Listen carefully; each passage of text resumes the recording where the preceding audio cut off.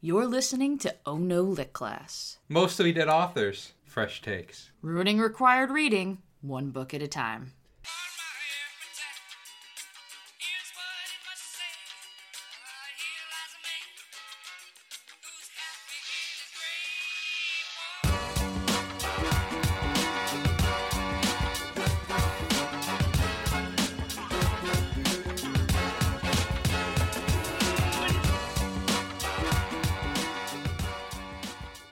Hello and welcome to Oh No Lit Class, the podcast that puts the ass in classic literature.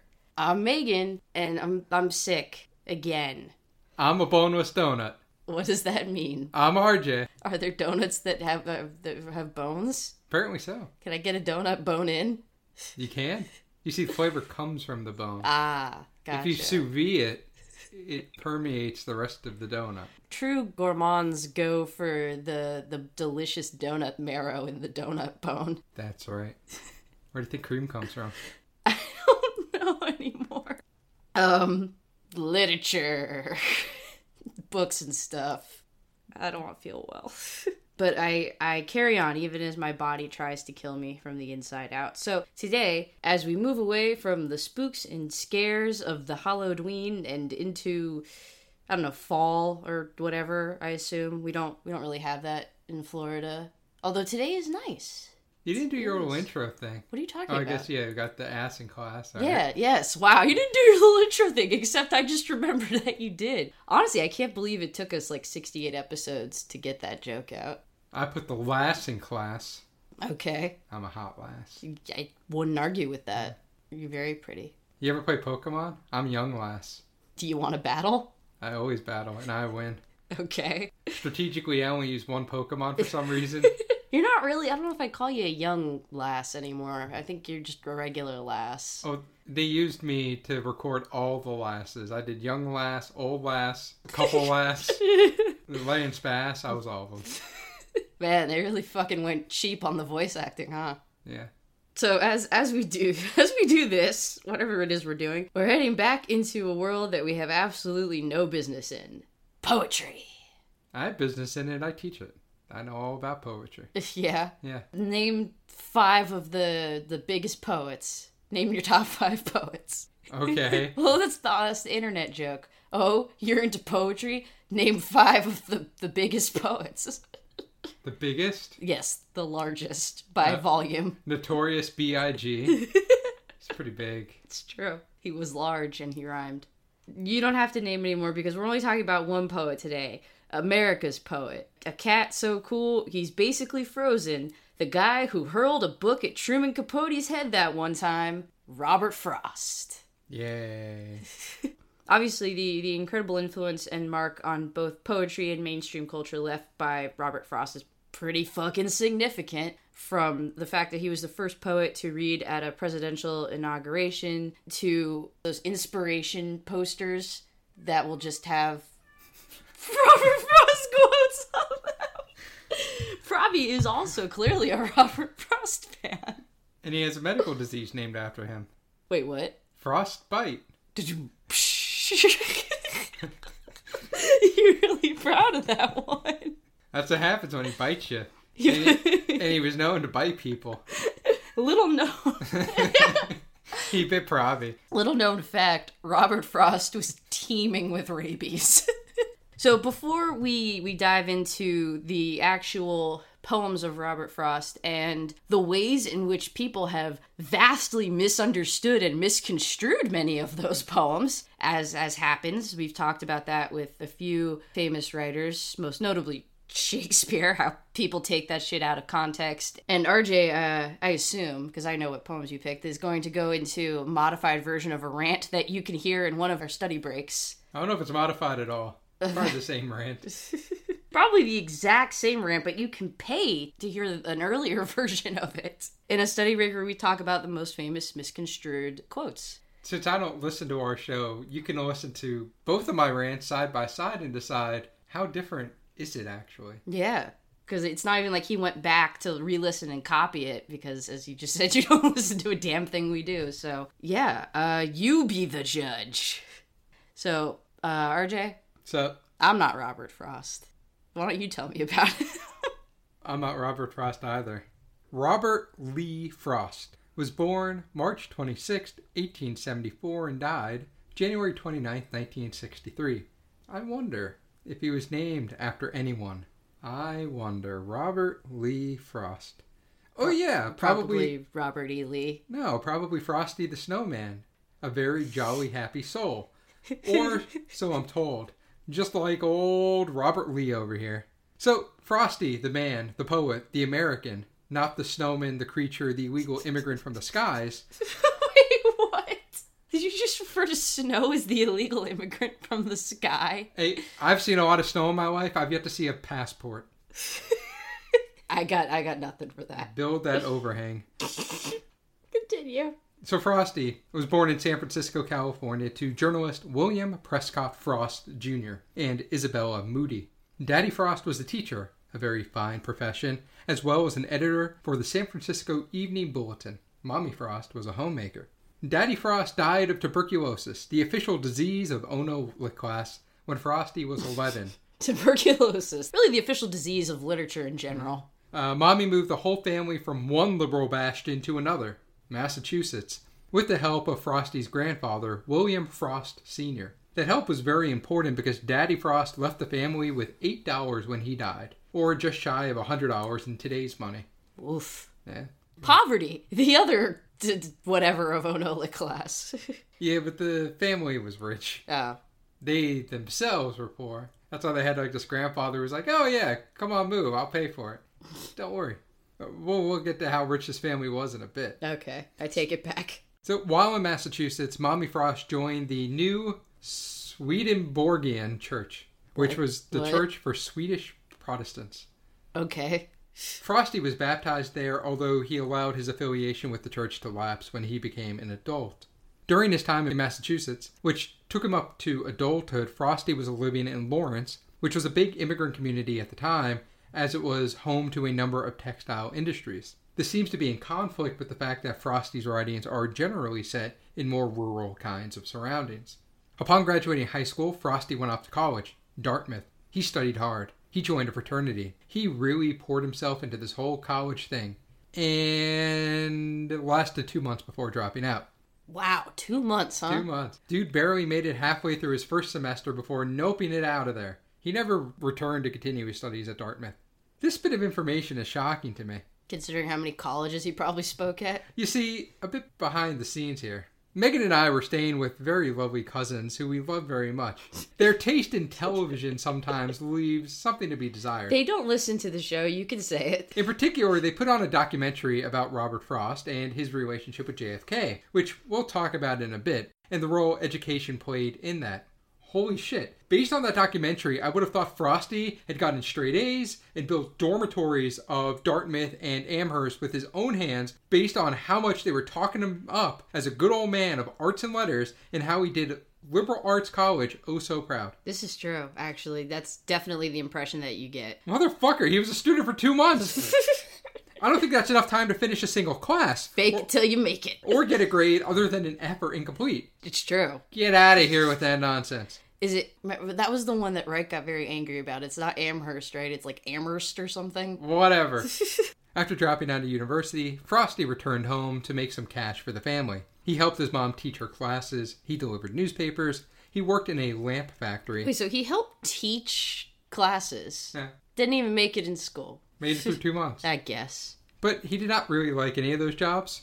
His love was poetry.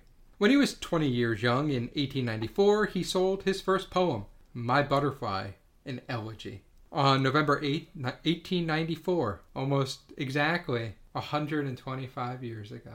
Ooh.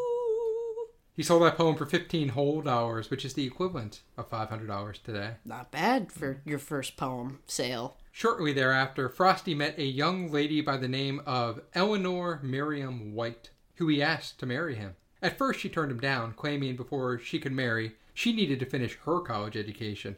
Hell yeah, girl. Put that first. Get that knowledge. Good choice, Eleanor. Frosty asked her again after she graduated, and this time, she agreed. The two married in 1895, when Frosty was 21. Realizing he had never bothered to get more than 2 months of higher education into him, Frosty decided to go back to school. This time, Harvard. But much like last time, he never stayed around long enough to get a degree.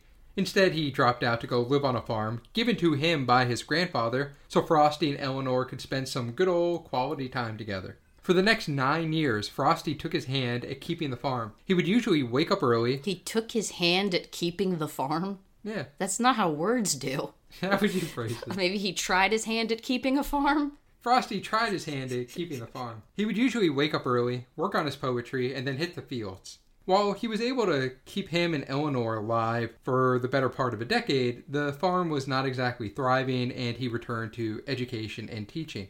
He took on the position of English teacher at New Hampshire's Pinkerton Academy from 1906 to 1911. Then he took his talents over to the New Hampshire Normal School. You know, the normal school for normal kids learning normal things. So, normcore. So there you go. You could be a college dropout and teach. Those were the days. Those were the days. And probably support like a family of 20. Probably. Speaking of being normal, in 1912, Frosty went on a cruise to England with his family. The cruise, an extended vacation to put it lightly, lasted 3 years. That's a hell of a vacation. Yeah, hell, it seems the only reason he bothered to end the stay at all is because World War I broke out, ruining the festive mood. As often happens. Begrudgingly, Frosty and co. returned to America, and Frosty took teaching back up. But he returned to America with the spirit of a poet, and armed with connections in the industry, like the very problematic Ezra Pound. Have we talked about why Ezra Pound? Why would we? Yeah, I guess. Ezra Pound was a fascist sympathizer. Not a good dude. Frosty published his first 2 collections, A Boy's Will and North of Boston, around this time. Also, he broke Gertrude Stein's chair. Frosty again took his hand at farming. He just keeps taking his hands at those farms. This time balancing the agrarian life with teaching. This time at Amherst College. I don't know. I don't remember. I just remember your cousin getting very upset that people pronounce it wrong. I don't remember what the right way to pronounce it is. Amherst College, where you're allowed to become a professor with maybe half of a degree. God, what times? In 1924, at 50, he won the first of his 4 Pulitzer Prizes. I wonder, after 2, where do you even put the others? On your special Pulitzer Prize shelf dedicated to Pulitzer Prizes, obviously. At 60, like many 60-year-olds, he decided to take a swing at being a Floridian. He bought some land down in South Miami that he dubbed Pencil Pines. He says he named his property Pencil Pines because he had never made a penny from anything that did not involve the use of a pencil. He also gave talks at the University of Miami. However, he did not love Miami or the sweltering heat as he loved the North.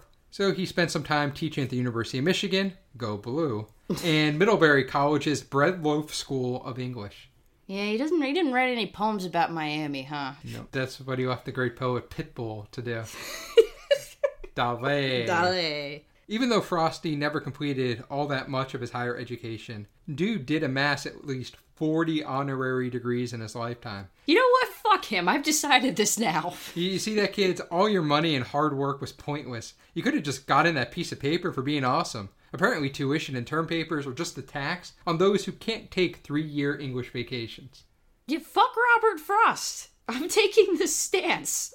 In the 1960s, a man named John F. Kennedy became president. Aside from apparently being a ladies' man, he was also a man of poetry. Dude respected the hell out of Frost. He asked Frost to read a poem at his inauguration. It's a thing that had never been done before. Frost wrote a poem special for that day. But that day was too sunny and blustery, and so Frost was unable to read the poem he brought with him, and instead he just rambled off some poem he already had memorized. I mean, Dude was 86 at this point, so it's not like he was at his best anymore. Yeah, I feel like you could forgive him that at that point. Not one to retire, however, Frosty wanted JFK to task him with another job, to bring peace to the Cold War. Frosty was sent with an American delegation to the Soviet Union to meet and attempt to woo Nikita Khrushchev. Some people just fucking retire. Others are 90 years old and they say, hey, I bet I could help make the Soviet Union better. He thought his poetry just melt hearts on both sides of the Atlantic. Apparently the meeting went well and fine enough. I mean, it didn't solve anything based on, history, but his heart was in the right place. Are we going to see the episode of The Americans where Robert Frost meets up with Oleg Burov? Robert Frost was dead by the 80s. Yeah, I know. He died in the 60s. Because on January 29th, 1963, at 88 years old, Frosty died from complications after prostate surgery. On his tombstone, he had a line from The Lesson for Today inscribed that reads as follows: "I had a lover's quarrel with the world." Well, you should read the whole stanza. That's how it's on his tomb. Only the line is on the tombstone. He originally read it for the Phi Beta Kappa Society at Harvard University in 1941. I know this because I was like, maybe I should pick this as the poem to talk about, but it is very long. The ending stanza is, "I hold your doctrine of memento mori, and were an epitaph to be my story, I'd have a short one ready for my own. I would have written of me on my stone, I had a lover's quarrel with the world." And so they were like, well, that's tantamount to asking to put that on there. And so they did. While I did not touch on these things during the chronological biography of Frosty, I would be remiss if I did not mention how much shit he had to put up with. So, I did mention how Daddy Frosty died when Frosty was a wee lad. Well, his mother died about a decade after Daddy. After that, he had to commit his younger sister, Jeannie, to a mental hospital, where she later died. That sucks. Jeannie was not the only other member of the family who suffered from mental illness, as both Frosty himself and his mom battled depression. Frosty's own daughter, Irma, was committed to a mental hospital when she was 44. In total, Frosty and his wife had 6 children. Son Elliot died of cholera at 4. Son Carol committed suicide at 38. Daughter Marjorie died as a result of perpetual fever at childbirth at 29. And daughter Eleanor Bettina died just 1 day after her birth in 1907. Daughter Leslie Frost Ballantine lived until 84 and was the real winner of this genetic lottery. And Frosty lost Eleanor to complications from breast cancer about 30 years before his own death. Yeah, Frosty may have lived on some sort of cursed land. Potentially, yeah. I guess, that's your trade-off. On the one hand, back in the before times, you could teach college without a college degree, but also you would lose a bunch of your family members to childbirth and cholera and all that fun stuff. All is not lost for Frosty. Again, he did win 4 Pulitzer Prizes and was nominated for the Nobel Prize in Literature 31 times, although he never won. Always a bridesmaid, never a bride. 31 times, and they didn't just eventually, I feel like after 20, they'd be like, just fucking give it to him. Just give him the damn thing. Someone else swooped in. He's considered by many as an American literary juggernaut, and he was considered that even during his lifetime. I mean, hell, the dude was on a U.S. stamp for a while. That's like the marker, being on a U.S. stamp for a while. Yeah, that matters. He was on a stamp at some point. Hey, have you been on a stamp? No. Oh, how about you make it? Damn it.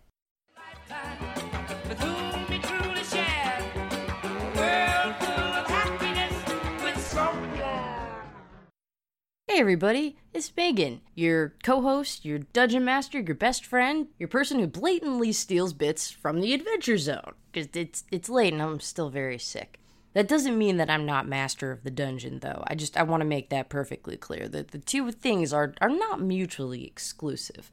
But there's no time to unpack that, because I have to talk about the wonderful, beautiful, amazing people who help keep this clown car full of books and dildos tooting its way down the street. The members of our Patreon are all wonderful, and if I met them, I would most likely melt into a horrible, disgusting pile of goo. So, maybe let's keep the relationship long distance, just, for all of our sakes. So I'll have to love them from afar, including our newest members, Sophie and Laura.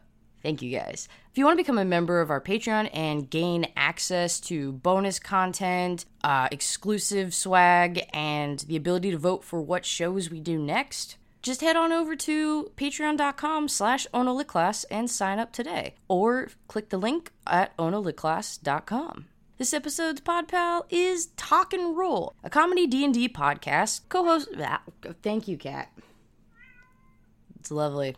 Co-hosted in part by my friend Charles, who you may also know from the other show that we do together with this loud cat, with our other friend Derek, Rolling Misadventures. Because, yes, I know your life is very hard. Because one nerdy tabletop role-playing show was clearly not enough for him, and so he has to collect them, like the fancy dice that I'm sure he has. Nerd. But no, Talk and Roll is an incredibly funny show made by great people, And I'll let them tell you about it because this shithead won't stop meowing. Oh yeah, now you, yeah, of course. I call you out and you stop. Go listen to Talk and Roll. Hey there, this is Sydney with Talk and Roll, NoCo FM's bi-weekly D&D show where myself and 3 other goofy goobers play Dungeons & Dragons. You can listen to Talk and Roll every other Saturday night at 7 p.m., first on NoCo.fm, or Sunday mornings wherever podcasts are found. Will you enjoy the show? Let's roll for it. Actually, roll for it. Do it. 12. Nice. You're gonna like it. I think. So, Megan and I each chose 2 of Frosty's poems to present and discuss.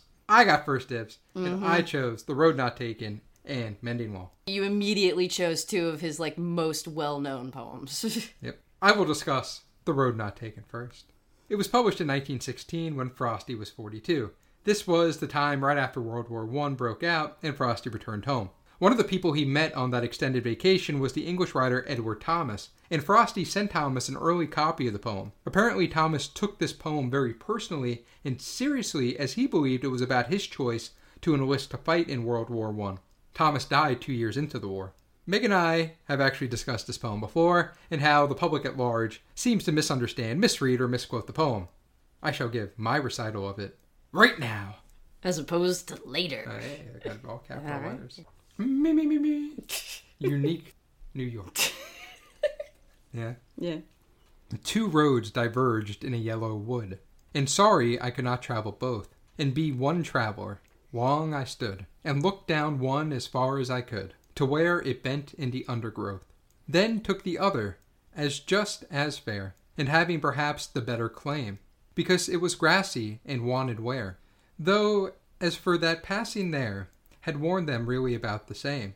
And both that morning equally lay in leaves no step had trodden black. Oh, I kept the first another day, yet knowing how way leads to way, I doubted if I should ever come back. I shall be telling this with a sigh.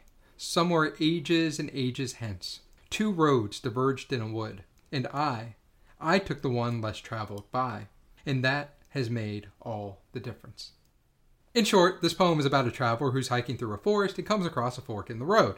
It's time to make a decision. Should she go to the right? Should she go to the left? The traveler wishes she could travel both, which of course is impossible. She can only walk down one or the other. This speaks to the doubt, uncertainty, and lack of conviction that will plague our narrator throughout the poem. It's like Chidi from The Good Place. You can't make a decision.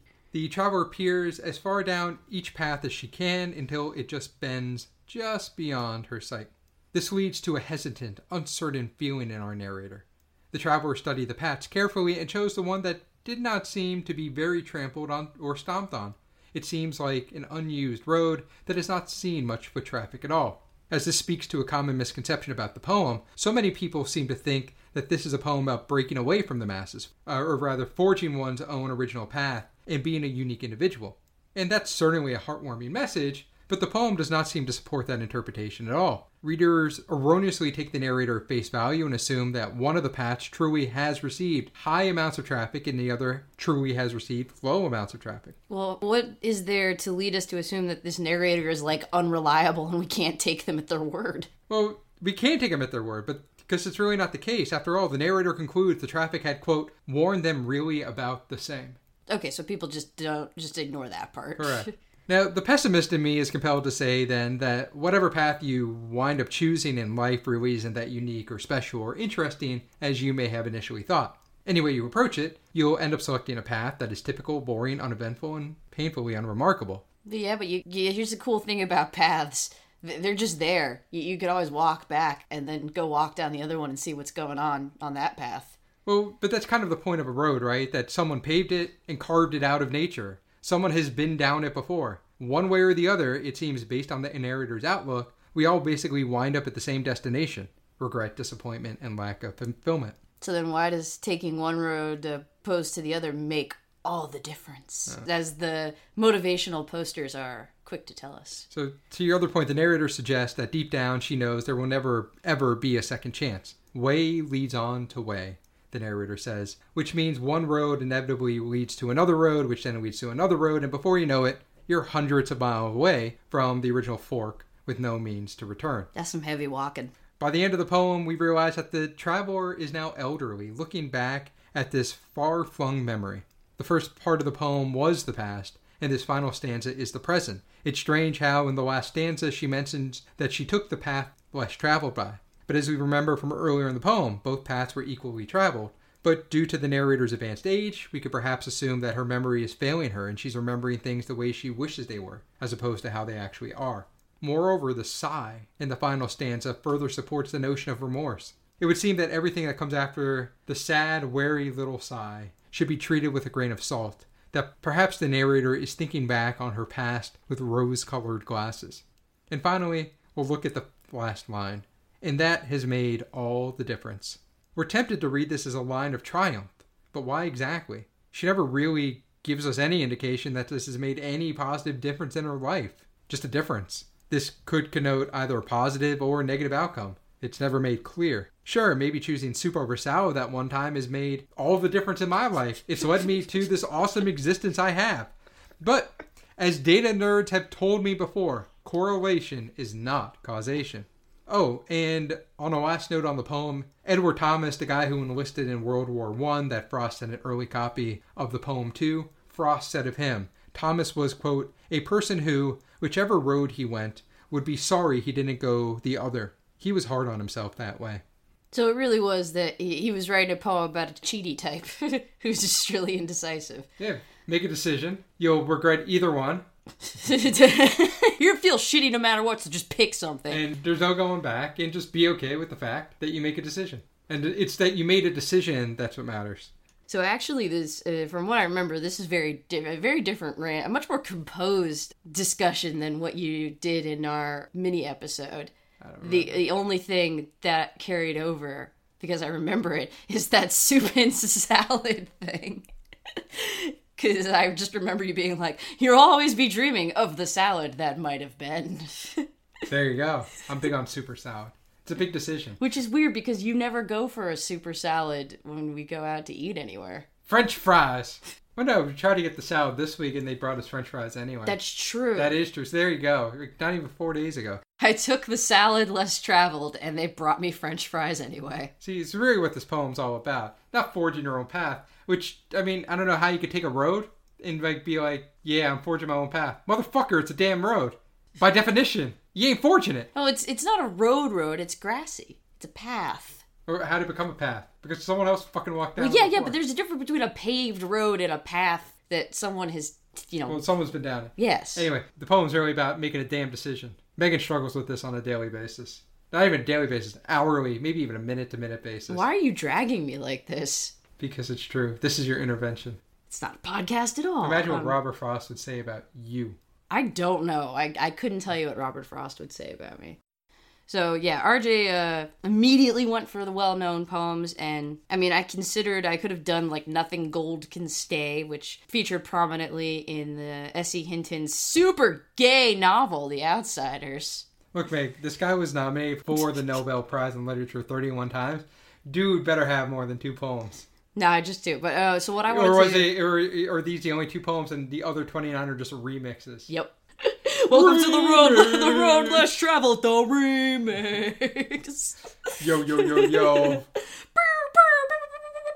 2 roads diverged in a wood. Drop the bass. I sent my bitches to the left, my boys to the right.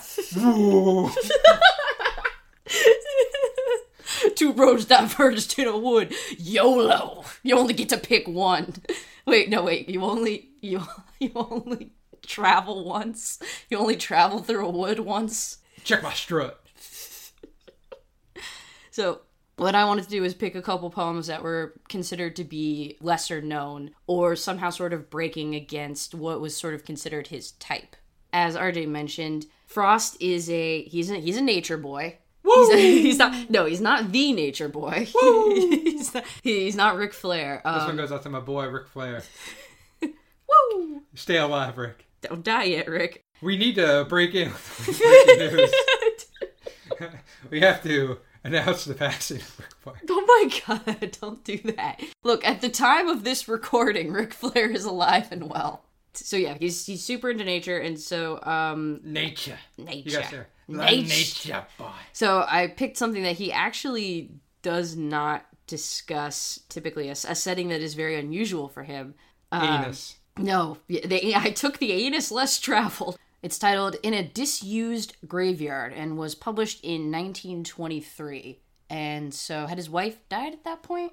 Although even if his wife hadn't, like clearly there'd been a lot of death in the... 23? Yeah. No. Okay. There'd still probably been, at that point, enough death. He'd lost both his parents. That's enough death for someone to meditate on. But he really didn't talk about it that much. So this is kind of a weird one for him. And it goes as follows.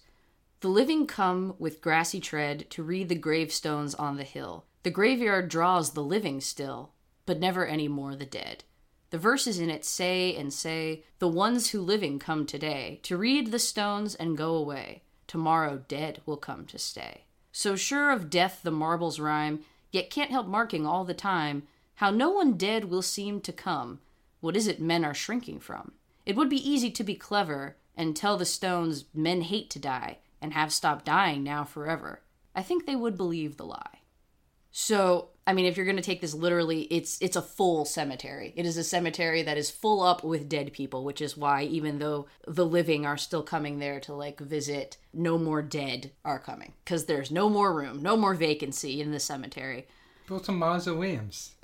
And I like, so he ends with this sort of idea of, like, well, maybe we could pretend and say that actually it's because people have just stopped dying. Because death is scary, and we want to not think about that, and we could just lie to the gravestones and say, nah, people have just stopped dying, and that maybe they would believe it, that men no longer die. This is one of Frost's darker poems, and one of the very few where he broaches the subject of death, like, very bluntly and kind of head-on. And I kind of feel like it's, I don't want to say optimistic, because it is talking about a cemetery that literally has no more room for dead people in it. But I think the idea of lying to the headstones has like this element of kind of like whistling in the dark, you know? Of trying to look at death and make, not like a joke, but I don't know, maybe like lighten the mood up a little bit. I didn't expect you to just really come at this with like full analysis, but now I think about the fact that you're probably stealing a lot of that from the notes that you already used to teach your class, aren't you? I teach poetry. Whereas I was just kind of like, this is interesting. And it's not something that, you know, whenever I read Frost in school, because we really kind of blew right through that one about Frost poems that we had to read in school. It pretty much was always like, nothing gold can stay, the stupid paths in the wood, something about snow. Yeah, what is it? Is stopping in the woods on a snowy evening? I have no idea. I think that's one. Yeah. So this Here, you want to sound smart? Sure. You see there's a dichotomy like there is between the two different roads left and the right. Well, how about between living and dead?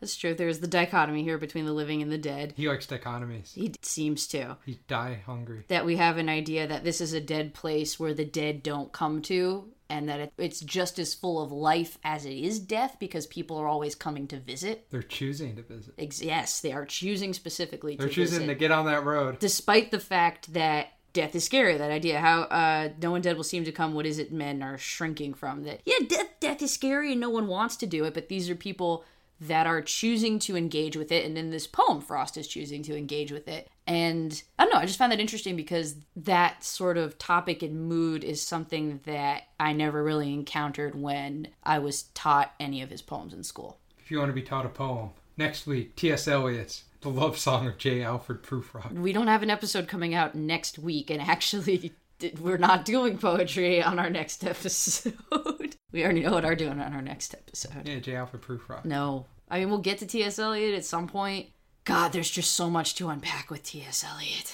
There's just so much going on. Maybe when Cats comes out, that'll be our synergy. Why? Because Cats is based on poems from T.S. Eliot that he wrote about cats. Like, all those stupid cat names are from his poems. I didn't know this. Well, you're gonna learn, because okay. when that fucking nightmare of a movie comes out, we'll be there talking about T.S. Eliot. And I mean, you want to talk about problematic fucking poets? You're gonna want to talk about Little Women. We talked about Little Women already. Shh. They don't know that. If they just go back in our catalog, You re-released the episode. Little Women, the remix. Bitches went to the left, I went to the right. All three of them bitches. There were more than 3 sisters, I think. Get on this dick. But only if you're over 18. Only if you're over 18. Yeah, that's important. That's a very important thing to specify. Don't get on this dick until you're of age. Yeah, even if you're little, but you're over 18, that's good. There you go. You could be real short, but just as long as you're old enough, there's no height requirement to ride this dick. Jesus Christ. They gotta choose. What? I came across 2 dicks in the meadow. One had clearly seen more use than the other. I took the dick less traveled, and it has made all the difference. I thought maybe I'll make it back to that other dick someday, but way goes to way.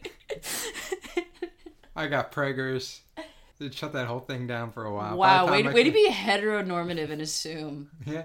And it's not a man riding that dick. No. Well, we're talking about Little Women. That's the title of the book. Okay, look. We traveled a lot of distance very quickly. Leave me alone. The second poem I chose, Mending Walls, which was published in 1914, 2 years before The Road Not Taken, when Frosty was still in England. Something there is that doesn't love a wall, that sends the frozen ground swell under it, and spills the upper boulders in the sun, and makes gaps even 2 can pass abreast. The work of hunters is another thing. I've come after them and made repair, where they have left not 1 stone on a stone. But they would have the rabbit out of hiding, to please the yelping dogs. The gaps, I mean, no one has seen them made or heard them made. But at spring, mending time, we find them there. I let my neighbor know beyond the hill, and on a day we meet to walk the line, and set the wall between us once again. We keep the wall between us as we go, to each the boulders that have fallen to each. And some are loaves and some are nearly balls. We have to use a spell to make them balance. Stay where you are until our backs are turned. We wear our fingers rough with handling them. Oh, just another kind of outdoor game. One on a side, it comes to little more. There, where it is, we do not need the wall. He is all pine, and I am apple orchard. My apple trees will never get across, and eat the cones under his pines, I tell him. He only says, good fences make good neighbors. Spring is the mischief in me, and I wonder if I could put a notion in his head. Why do they make good neighbors? Isn't it where there are cows? But here there are no cows. Before I built a wall, I'd ask to know what I was walling in or walling out, and to whom I was like to give offense. Something there is that doesn't love a wall, that wants it down.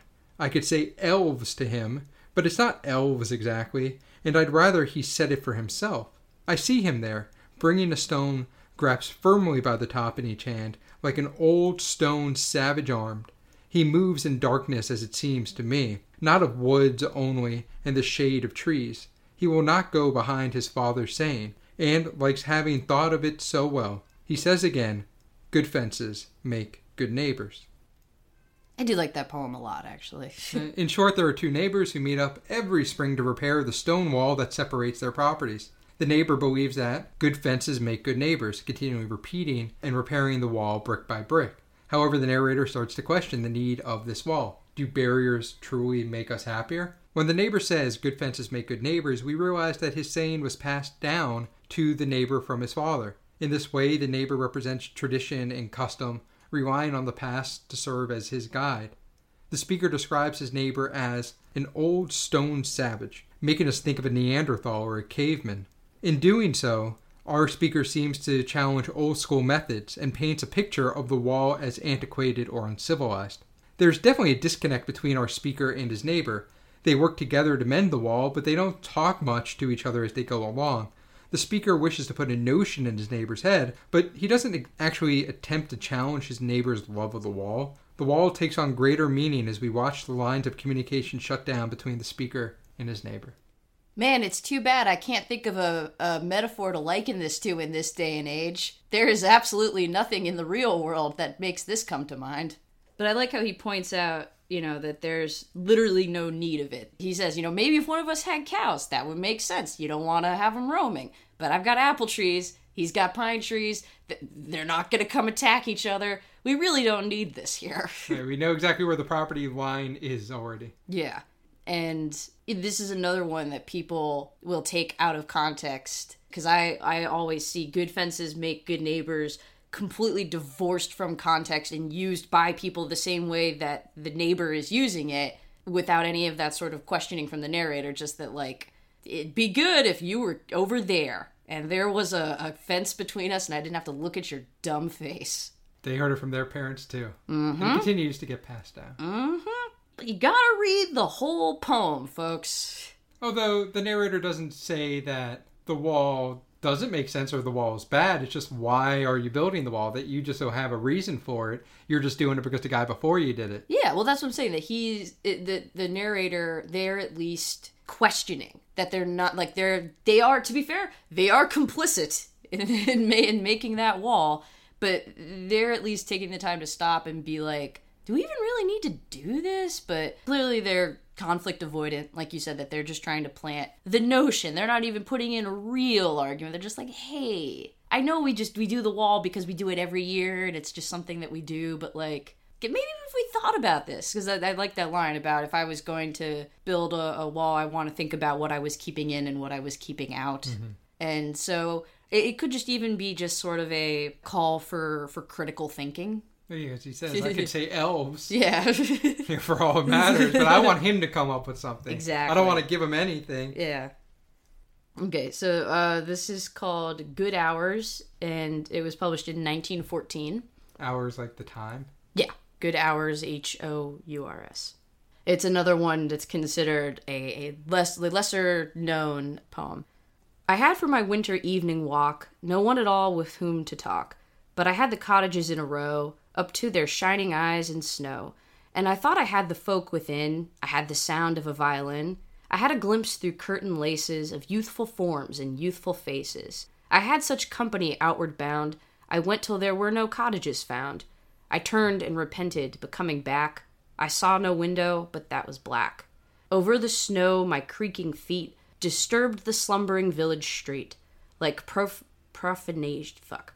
Do you want me to look? Well, it's profane, but it's like profanation? Profanation? Profanation, I have no idea. Yeah. Like profanation by your leave at 10 o'clock of a winter eve. So it's nature, per usual, and he's out walking, as he tends to do. I know, I'm reading this as all of these are just Robert Frost, as opposed to divorcing it and talking about a narrator. But once again, we're in nature. It's a good MFA graduate. Yep. The narrator is in nature, as our Frost narrators often are, but this time it speaks very specifically to a loneliness and a sense of isolation that, they're walking and they're enjoying the snow, but they're looking in on the people in their village. They see, they hear music, they see happy young people, and they think that that they'll have that to come back to. But then, they come back and it's late and I saw no window, but that was black. That everybody's gone to sleep and that even their just steps sound profane in like the just total and complete silence. You could read it as like a self-inflicted isolation that, they're choosing this. They walk away from the village when it's light and lively and they think that there will be something there when they come back and there's not. There's definitely kind of the sentiment, I feel like, of growing old underneath it as well and just sort of losing people. And I don't know, it has like this really strong vibe of like a self-imposed exile. And I feel like a lot of Frost poems are sort of reveling in nature and very like positive on, I'm gonna just be here out alone with the trees and it's gonna be great. And this is one that engages more with that you're making a choice, that you have this dichotomy again of that if maybe you're choosing nature and things like that you're rejecting society basically, and that on the one hand, like, yeah, rejection of society, you can kind of get behind that because a lot of times society sucks, but it also means that if you're rejecting society in total, you're also rejecting companionship and community, and that can be really fucking lonely. Basically, to put all these poems together, there's two sides of a wall. You need to choose. I guess maybe the way to win is decide, you know what, we shouldn't build a wall, but don't be such a fucking pussy. You're building that damn wall. Yeah. You might think there's a third option, but guess what? You're fixing that wall anyway. This one actually more makes me think of the two roads because, again, it's I plow talking right about between 'em. it's talking about lost chances. They had the opportunity to stop in the village. They didn't. They tried to come back, maybe like coming back to the other path, but the opportunity was lost. Everybody went the fuck to sleep. Now, of course, you could say much like, well, that path isn't going anywhere. Well, in the morning, people will be up again, but it's a metaphor. Hey, Meg. Yeah, I came across a fork in the road, Yeah. and I took it. I came across a fork in the road, and I just kept walking in the middle and eventually hit a tree. No, I took the fork. You took the I fork. used it to eat my linguine.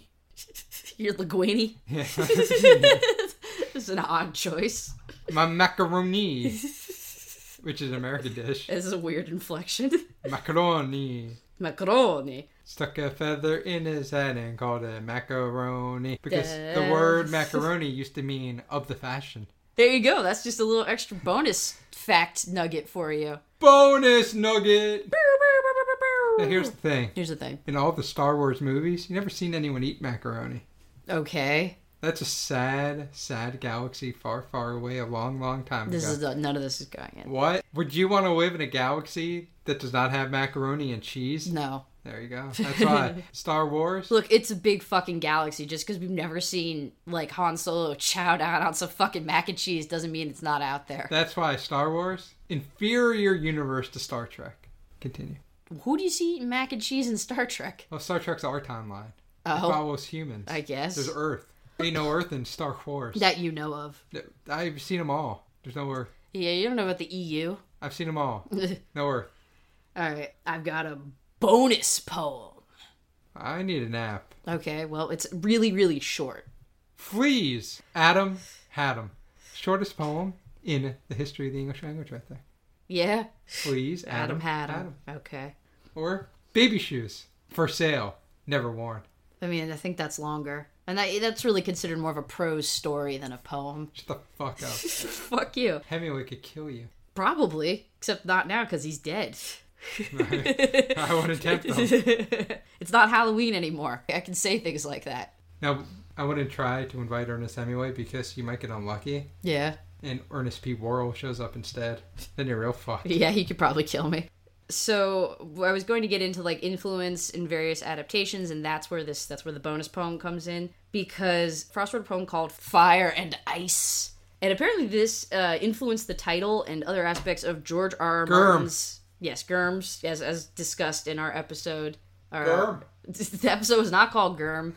I think is We Welcome Our Insect Overlords, where we talk about George R. R. Martin. But anyway, specifically his fantasy series, obviously, A Song of Ice and Fire. But more importantly, I mean, if we're talking about real cultural cachet, it's the epigraph of Stephanie Meyers' second book of the Twilight Saga. Oh, wait, no. Third book? Yeah, third book of the Twilight Saga. Breaking Dawn? Wait, fuck. How many books were in the New Twilight? Moon? No, New Moon was the second, I think. Eclipse? Okay. Total Eclipse of the Heart. It's Eclipse. I don't remember if that's the second or the third one. And it's read by Kristen Stewart as Bella Swan in the beginning of the Eclipse film. You know, that's how you know you've made an impact on the cultural mainstream of America when Bella Swan is reading your poem in Twilight movie. And Megan wants to suck face with Kristen now. Yeah. Are you? Yeah. Yeah. Yeah. I mean, Yeah. you're saying that like it's not like Yeah. like duh. I am only human. Jeez. Yeah. Yeah. So, here's the poem. It's real short. Some say the world will end in fire, some say in ice. From what I've tasted of desire, I hold with those who favor fire. But if it had to perish twice, I think I know enough of hate to say that for destruction ice is also great, and would suffice.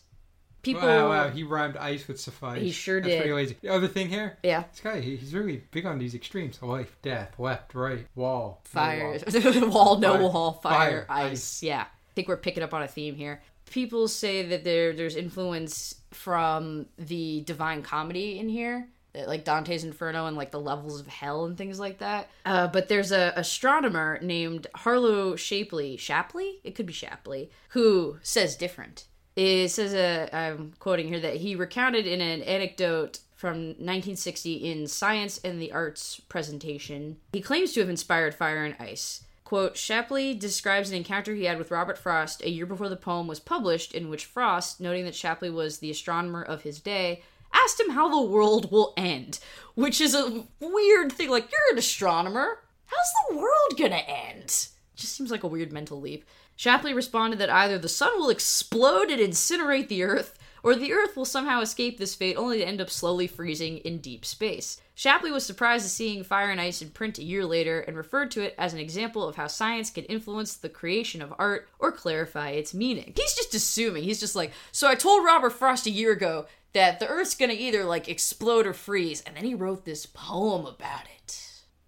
So, we already talked about other times that he's mentioned in other works of arts and literature and such as when Ponyboy recites Nothing Gold Can Stay in The Outsiders, and Twilight, and the Game of Thrones books, Fire and Ice, whatever the fuck it's called. And then also the song Robert Frost by Mal Blum, who's great. Who's just a real good musician, and is also non-binary. Which Robert Frost would not be okay with.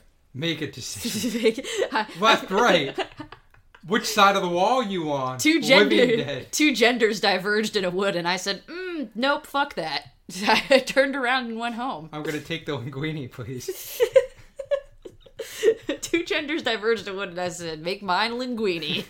Mal Blum's song is a song about indecisiveness and not being able to make any sort of decision, and caps off their song with the line, I'm not Robert Frost. If I wrote a poem about decision, it would start and it would end in the same place. So, no paths. Not one less traveled or more traveled. And that's all I've got under that category. So, what have we learned today about Robert Frost, apart from that he really likes comparing and contrasting things and making choices and then feeling bad about the choices we've made? Took a 3-year vacation. He did. He took a fucking 3-year vacation in England that was only interrupted by a world war. Life was hard for him. A lot of death. Man, he lived... Isn't that weird? It's weird to think about people who were born in a specific time that you lived through 2 world wars. Yeah. I don't know. It's just kind of crazy to think about. He almost outlived JFK. Almost. Almost. Not quite. I believe him and JFK died the same year, so that's crazy to think about, huh? That is weird. And so that brings us to the part of the show that we always got to get to, and that is... Boneless donuts. That is, hey, RJ. Boneless donuts. Good or bad? Please explain them to me. Donuts. Bone-in donuts. I realized neither of us made a Simpsons joke, so I had to get it in there. But you know what? I got it. Clap back. I hate you so much. Robert Frost. Good, bad, stay frosty, my friends. Canceled. That white asshole didn't go to college. He used his white privilege to drop out after 2 months and became an English professor. Well, apparently he went back to Harvard for an unspecified amount of time. He just still didn't get a fucking degree. Yeah, that ain't gonna work for me. My people. Your people? My people. You are also... you're I ain't the people who could take a 3-year English vacation. No, you're not. No, I mean, he wrote the good of poetry. He used the good word. the good of the words. I make you the good of poetry. That's how they speak there in the North End in Massachusetts. I make you the good of poetry like a Robert used to. I teach him. Do you teach him because he's easy or because you think he's good? He's important, I'm told. He's in the Norden Anthology. 31 Nobel Literature Prize nominations would say different. They would say, nope, not important enough. I mean, I think his poetry is pretty easy to teach, and I like teaching my students, you heard of this thing before. What do you think it's about? Whoa, you're wrong. And then their eyes get all big and they go, oh shit. It's like wrong. You're dumb or something. It's always a great way to teach. It is. Hey, Billy, what do you think? Well, Billy, you're wrong. You're wrong, and you should feel bad that you're wrong. Hey, Megan. Yeah, RJ? Bobby Frosty. Good old Bobbert Frost. Robert Lee, the poet. Not the Southerner. No. Also, kind of weird. I don't know, I guess they were from San Francisco originally, but that definitely wasn't part of the... Well, he was born in San Francisco. We don't know where his dad was born. That's why I used the fork I picked up on the road to eat. San Francisco treat. Rice-A-Roni? Rice-A-Roni. God, is Rice-A-Roni even a thing anymore? Yeah, can you still purchase the San Francisco treat? Yeah, you play the little saxophone. What? So Megan, Bobby Frosty. Good, bad, or otherwise? Choose. Make a decision. I made the one less traveled. No, I'm going to make the one that's pretty well traveled and say good. So I just said, I just made the point already that his poems are easy, and that's not meant to be a dig. Like, we've talked a lot on the show about how poetry is hard, and that learning poetry and understanding poetry can be very difficult, and a lot of times difficult poetry can cause someone to just shut down. That you look at this and you're like, why? Nope, don't wanna. And I feel like Robert Frost is a good, like, baby's first poet because it's easy to understand. The metaphors are pretty clear, although, as we just demonstrated, people can fuck it up a lot anyway. That's what happens when you get too famous. People read one line in your poem and they go, aha, I figured this out. So it also works well that way, in that the poems are easy to read and easy to understand, but there is deeper stuff there that you might miss. Until RJ teaches you and says, you're wrong, Billy. And so, yeah, no, I mean, we are highlighting the poetry of another white man. We need to not do that. We need to do that less. But obviously he's an important poet, and it's just good, easy poetry to read. And it's interesting what he chose to engage with over the years, and that he was just so sure that he could end communism with his poetry. Next week, the poetry of Langston Hughes. That's not what we're doing next week. I mean, we're going to have to get there. We need to talk about Langston Hughes. We probably should have talked about Langston Hughes before we talked about Robert Frost, but oh well, here we are. Maybe we'll do Langston Hughes after what we do for our next episode. And that'll about do it for this episode of Oh No Lit Class. If you like the things you hear on this show, if you had two paths diverging in a wood, and one of them was not telling your friends, family, and various casual acquaintances about the show, and then the other one was telling them, we hope you would take the road where you told people. Because it's good, and it helps spread awareness of Oh No Lit Class. This got away from me. You can find us on Twitter at Oh No Lit Class Pod, on Facebook, on everything, everywhere, all the time. AdultFriendFinder.com. AdultFriendFinder.com. Out in the woods on a snowy evening. We're probably there. FarmersOnly.com. Yes. We'll take our hand at farming so that we can get onto FarmersOnly.com. I think I came across old Bobby's profile on there. Amazing, considering that he died in the 60s. I think someone might be catfishing farmers as Robert Frost. But if all of those places are too inconvenient, we're also at onolitclass.com. Our next episode will be on November 28th. That's Thanksgiving, isn't it? Yeah. We do that a lot on accident. Pilgrim's Progress, people. Nope, we'll be giving thanks, all right. Because as you may have noticed, it will be a very special numbered episode from us. 420. No, we have not done nearly that many. Good God. Double nickels, 55. Did that already. I don't know. I guess you'll just have to see. But until then, I'm Megan. I'm RJ. We love you. Bye.